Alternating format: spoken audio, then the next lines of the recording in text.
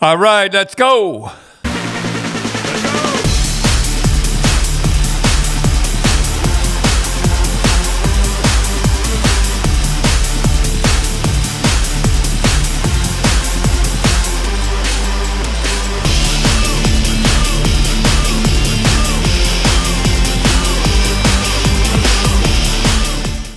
All right. Well, my buddy Hazel McCallion died over the weekend, and tough. I remember her. I remember the very first time I remember I was coaching in Boston, and there was the train derailment in Mississauga. Yeah, and it was it's like a chemical leak, I guess. It was big time. They had to evacuate a lot of people. She really took charge. It was the largest non-wartime evacuation in Canada. And she orchestrated it all. Yeah, and so the second time I saw her I was at a what do you call him, Cindy? Ratepayers Association. So she was the mayor of Mississauga was the mayor forever. of Mississauga forever. I like the big headlines in the paper. It had truck hits Hazel. Truck's okay. Yeah, that was when. Yeah. Imagine if you were the pickup truck driver that hit Hazel McCallion when she probably was in her 80s. I know where he hit her too, right? But anyhow, the next time I saw her was at this Ratepayers Association, and we were standing at the back, and this girl, she was pretty tough too. She had that red hair and everything like that, and she was asking for public transit. Yes, public transit and buses going down Mississauga Road. Oh, is that it? And this little, she couldn't have been 5 foot. I don't think she was 5 foot. She got up and she says, "When you moved in here, did you have public transportation?" Well, you'll be whistling in Dixie before you get it here.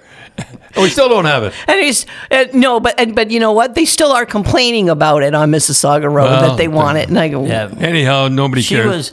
She was so loved by the people of Mississauga that when she went for mayor, nobody would run against her because there's no way you were going to win. And she barely even campaigned. No, she never campaigned, and the whole... Boy, everybody loved her, though. And I heard that she donated, if anyone donated to her campaign, she'd give it away to charity. I don't know if that's true, but that's what I heard. Oh, I don't know anything but that. The one story I like about Hazel was that, first of all, when she was young, she wanted to go... I think she was from Quebec. She wanted to go to university, and her parents were poor, didn't have the money. So she became like a secretary and typing and stuff. And then she played hockey for $5 a game. And then $5, that's pretty good. Yeah, $5 a game. So she then paid for her tuition. So she was a professional hockey player. That is, yep. And I remember that she was very instrumental. We'll go into in a little while about getting the Hershey Center up and running. And after we had sold the Ice Dogs, Steve Ludwig was coaching GM. Now, Steve wasn't from Mississauga. No, so he didn't know Hazel that well. So for the opening game... And I used to let her go in the warm-up. She'd stay away from the nets and that. But anyhow, go ahead, Tim. So... Hazel had to be in her 80s anyway, right, at this time. So she walks up, and again, she can't be 5 foot, and she looks a little frail. So she walks up to Steve Ludwig and goes, "Well, I'm going to go out and get me a jersey because I'm going out and I'm going to skate around I'm going to do it before the warm up. I'm going to skate around." So Steve, not knowing who she was, really says, "Well, Madam Mayor, I don't think that's a good idea." Well, who are you to tell me that it's not a good... Who do you think you are? I built this place, and you're telling me that I can't... Who do you think And Steve says, she tore a strip off me. He says, it was like coaching in the NHL, and Mike Keenan yelling at me. And she went out, and she said she skated around and around and around. And he said the funny thing was the Peterborough Petes were waiting to go on, but they didn't know if they should go on until she was done. So, yeah. But she stayed on, and well, she could skate, though. She was a good skater. She's a good skater. Yeah. Well, wasn't she instrumental in women's hockey? I mean, she was really... it's a funny thing you say that, Cindy. She kept saying to me she did it for for us and to get a team and everything. I think she got it, and for the World Tournament coming up.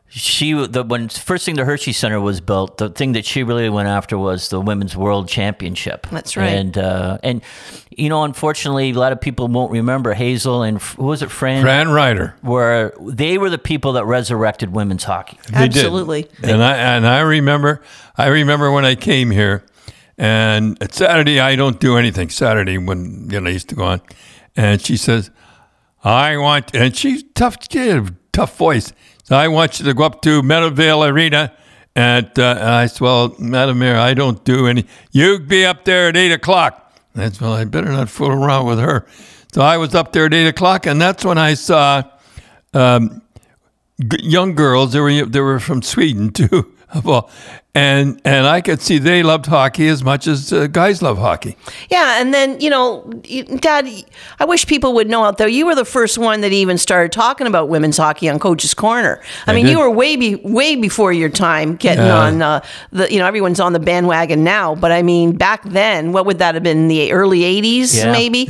You were bringing their sweaters on, you were promoting women's hockey. Yeah. And I remember I paid my own way down to Ottawa, the conference finals, and then I went to Kitchener. Remember, I went to Kitchener. Yeah, I went to Kitchener and dropped the puck. And Dell and I. Didn't the women have a rose? Yeah, they put it on their sweaters. They had a rose in memory because Mom had just passed in 1997. And that's why I have to say, Dad, you listen to all this stuff on the press about you being misogynist and fear of women or not liking women. And you go, really? I'm going to say, and plus you were one of the first people to even get a woman reporter in the dressing rooms, and way before it was the 70s. In the 70s when you were with the Bruins. Well, I wasn't too happy about that. Nothing I could do about it. But they asked you permission. It's a funny thing. I remember John Rattel coming into the room. John Rattel, and he never came in my little cubbyhole room. My wife, Nancy. I remember her name. He says, won't put up with that. That's true. I remember when you let the women reporters in the Bruins dressing room, and that was the talk of the wives' room. I mean, this was the 1974-75. The wives did not appreciate women in the dressing room with their naked husbands. And I personally, I don't blame them, right? What was that you told me about that girl in, I think it was New York Islanders, or New York anyhow? Yeah, I think the first time it happened was it was in New York. I don't know if it was the Islanders or the Rangers. And she said, like, I'm under a tight gun for an interview and I can't wait till all the players leave. Can I go in the dressing room? And I think you bumped it up to Harry. Ask Harry. That Harry said, I don't know, ask Don. So he bumped it back down to you. And you said, yeah, go ahead. I think you were mad but you didn't win or something. We lost. Yeah, so go ahead. But I didn't think she'd go in right in the room. Somehow or other, I didn't. I just can't imagine it. But then, the funny thing that happened was, so then there was a woman in Rochester, I think her name was Robin, that she was a reporter, a woman reporter in the 70s, started going into the Bruins room. And a few of the Bruins and the wives were not happy. Yeah. So you said to her, look, can you go into my office and I'll get you the players that you want to interview and you can have an interview, close the door and you can have an interview with them. So she'd say, okay, like I'd like Terry O'Reilly and Brad Parks. So Terry would go in, sit down, do an interview, and then Brad would go in. Well, all of a sudden, the guy reporters are going, well, wait a minute here. I could see their point. You could say, look at all the special treatment she's getting. She gets a one-on-one with these guys, and we're having the yellow thing. So you couldn't win, right? You couldn't win on that. You couldn't win a lot of points. Remember Mom getting upset with you you. I just can't imagine players just walking around naked and not having a towel on. Yeah, I remember your mother coming to me and saying, I understand that you had the interview. You do interviews with no clothes on. And I'm thinking, what are you doing? Like, where's she going with this one? And then she said, PJ, her nephew, told Mom. Yeah, that I did the interview when I never had any clothes on. Like it. I just didn't understand. I remember you saying, but Rose, because he was a little uncomfortable himself sitting there. He had his clothes on. You were naked sitting there in your thing.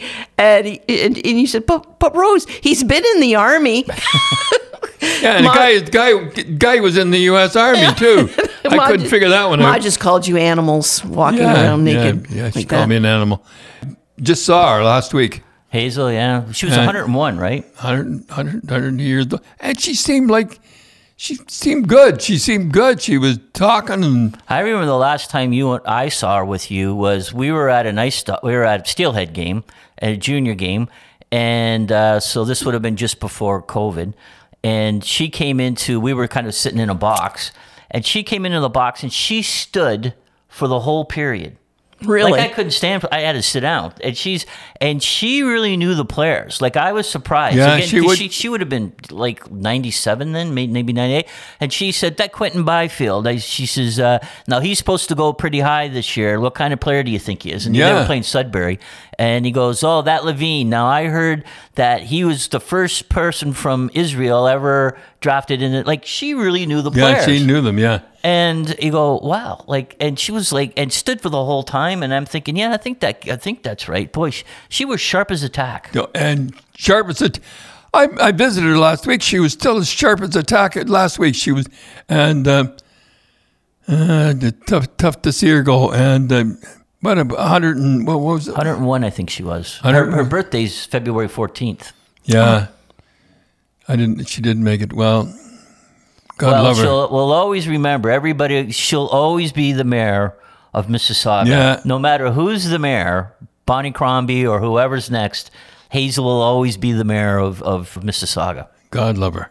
So, Dad, the other day I watched a documentary on Harold Ballard. I wanted to know the history about it. And I got to tell you, I was a little apprehensive because I thought they'd probably do a hatchet job on him. And they didn't. But they didn't. I thought it was very, very well. I learned a lot. I often wondered, how did Harold get the whole team, like all the shares in the team for? Funny thing is, I don't know how he got them all. He must have pretty good. It showed it on the documentary. So people, you should really watch it. But you were on it, right? I was on it. Yeah. I didn't even know you were on it, and there you popped up while I was watching it. Twice.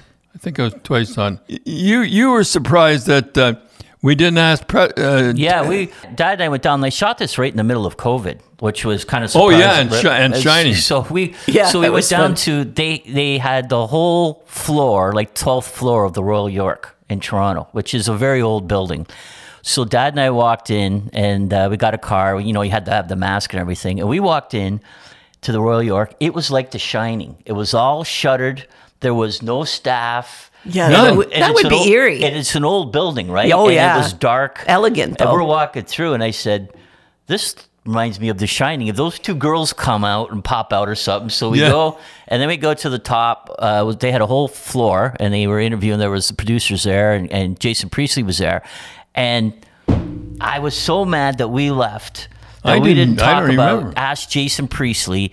One of our favorite movies, maybe your favorite movie of all time, is Tombstone, and he has a small role in it, a recurring role. He's in it about 4 or 5 times, and we didn't ask him about it. And I was like, damn, I would have asked him like, what was it like to shoot on that movie? Yeah, and he was asking the questions, and I said we should be asking him the question. Yeah.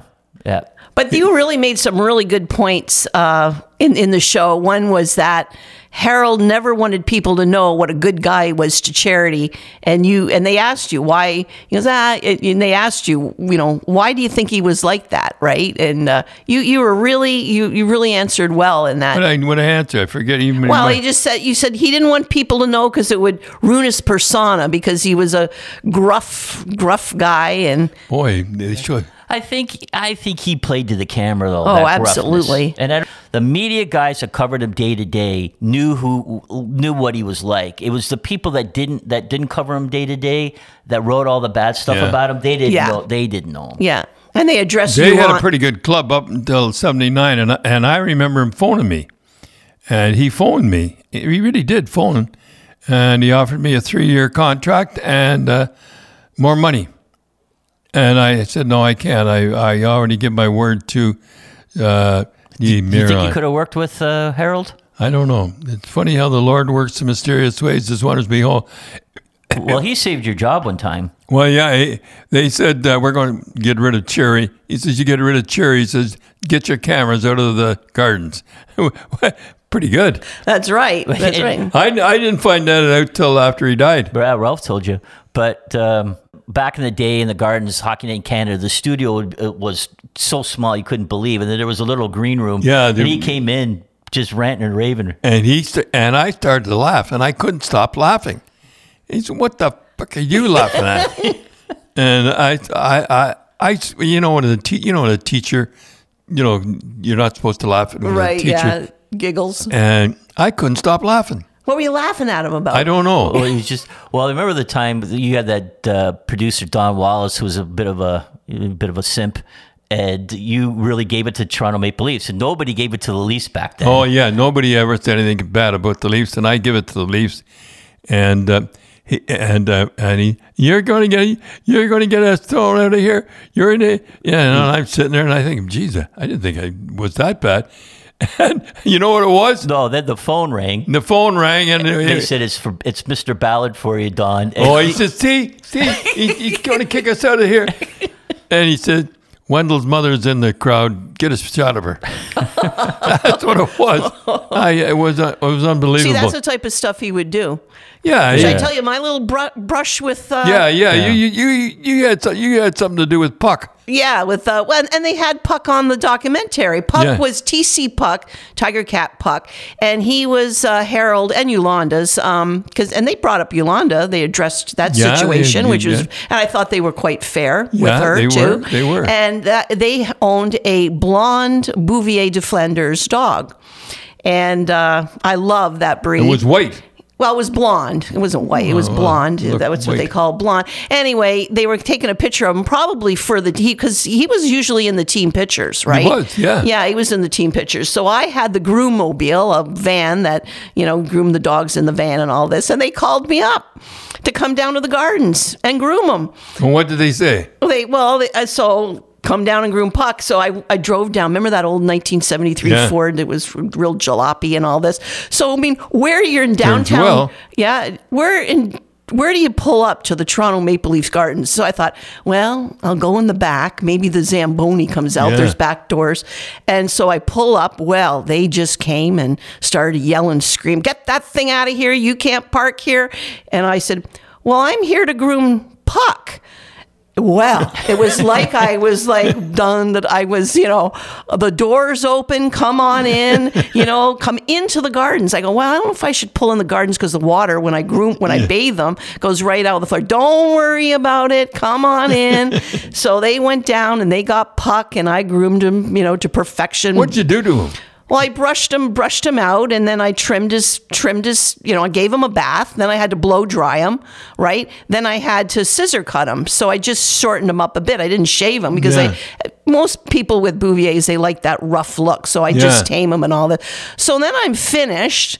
I go, well, okay, who do I give the dog to? There's, no. So I give it to some and there I am. I'm going, hello?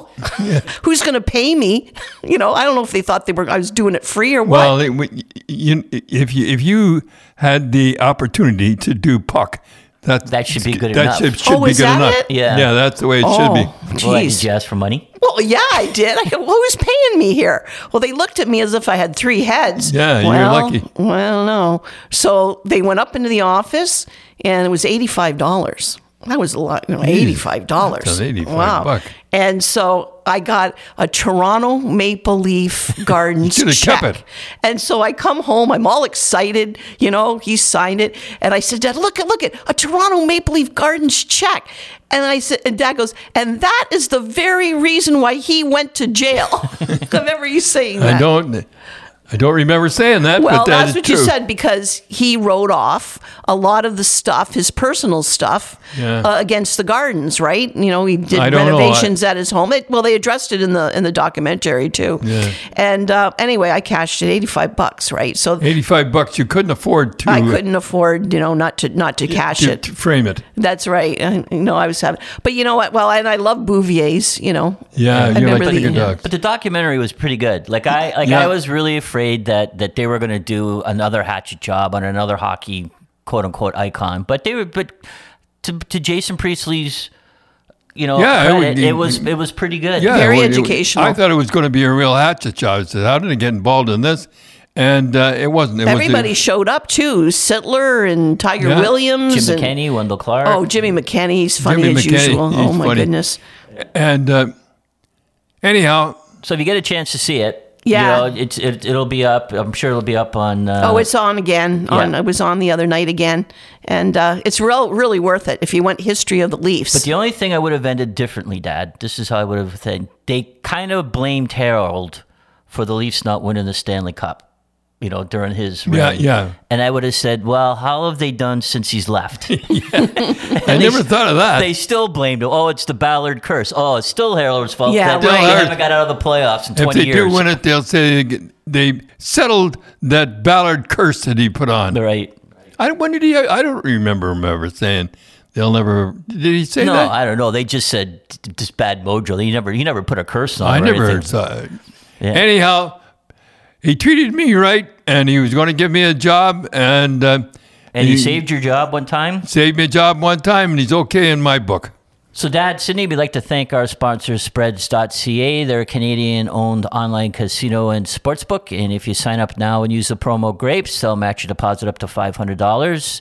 They give you 10 spins on the big wheel to win some big bucks, and your first sports bet, they spot you $25, which is pretty good. Sounds pretty good. Yeah, they're Canadian dollars, which is always Canadian good. dollars. So, Dad, I got a question to ask. A lot of stuff kind of happened over the week with the hockey. Bruce Boudreau, unfortunately, left and Tockett's in, but that's no surprise. We talked about that last week. We talked about that last week. Go ahead. So, but last night, this is Sunday morning, Edmonton's hammering Chicago 7-2, and Edmonton had to have their emergency backup goalie dress up because Skinner was sick and Campbell went in. They didn't have the backup. And so it scores 7-2, and with a couple of minutes to go, Connor McDavid says to the coach, Woodcroft, why don't we put him in? And he goes, yeah, okay. And so with 2 minutes to go, they take out Campbell and put in the kid, I think his name was Matt Berlin, and he made one save and they won. Now, my question to you is, if you were Chicago, would you be mad? I don't know whether I may be sitting having a beer after a game or something. I might be. But I remember that I would bet Chicago's really going to turn it on the next game. Yeah, I really do. I really do believe that. So if that's the way hockey players think. So the next time they play, if they play again this year, the odds are going to be and you're going to get good odds on Chicago. So maybe take Chicago because there's going to be a little bit of revenge, maybe. Oh, it'll be good. It'll be let me put it this way. It'll be a pretty good game. Okay. So, Dad, Cindy, next week we're going to get some of your questions. We're going to ask about Buffalo. How many people have written in? Oh, you know what, Dad? They write in all the time. They want to know about this, especially when there's like a bad call. They go on the Don Cherry Grapevine Facebook and say, Don, what about that call against so and so? They're all that. So we got quite a few. But a lot of people are asking about Buffalo, about how Buffalo's going to do.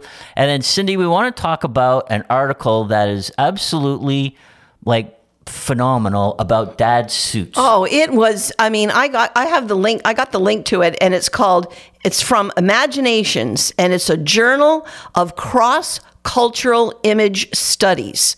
And it is a long article, and it analyzes your suits and why you wore them the way you do. I read it, and I didn't know half the words. Well, there are words in there that I didn't even understand, but it was very, very entertaining. It's an academic study. It's not like a opinion piece on your suits, but it's an academic study. It's by Julie Petroff, and she goes into great detail about the history of people dressing in the 30s and 40s. And we'll do that one. And she called you a dandy.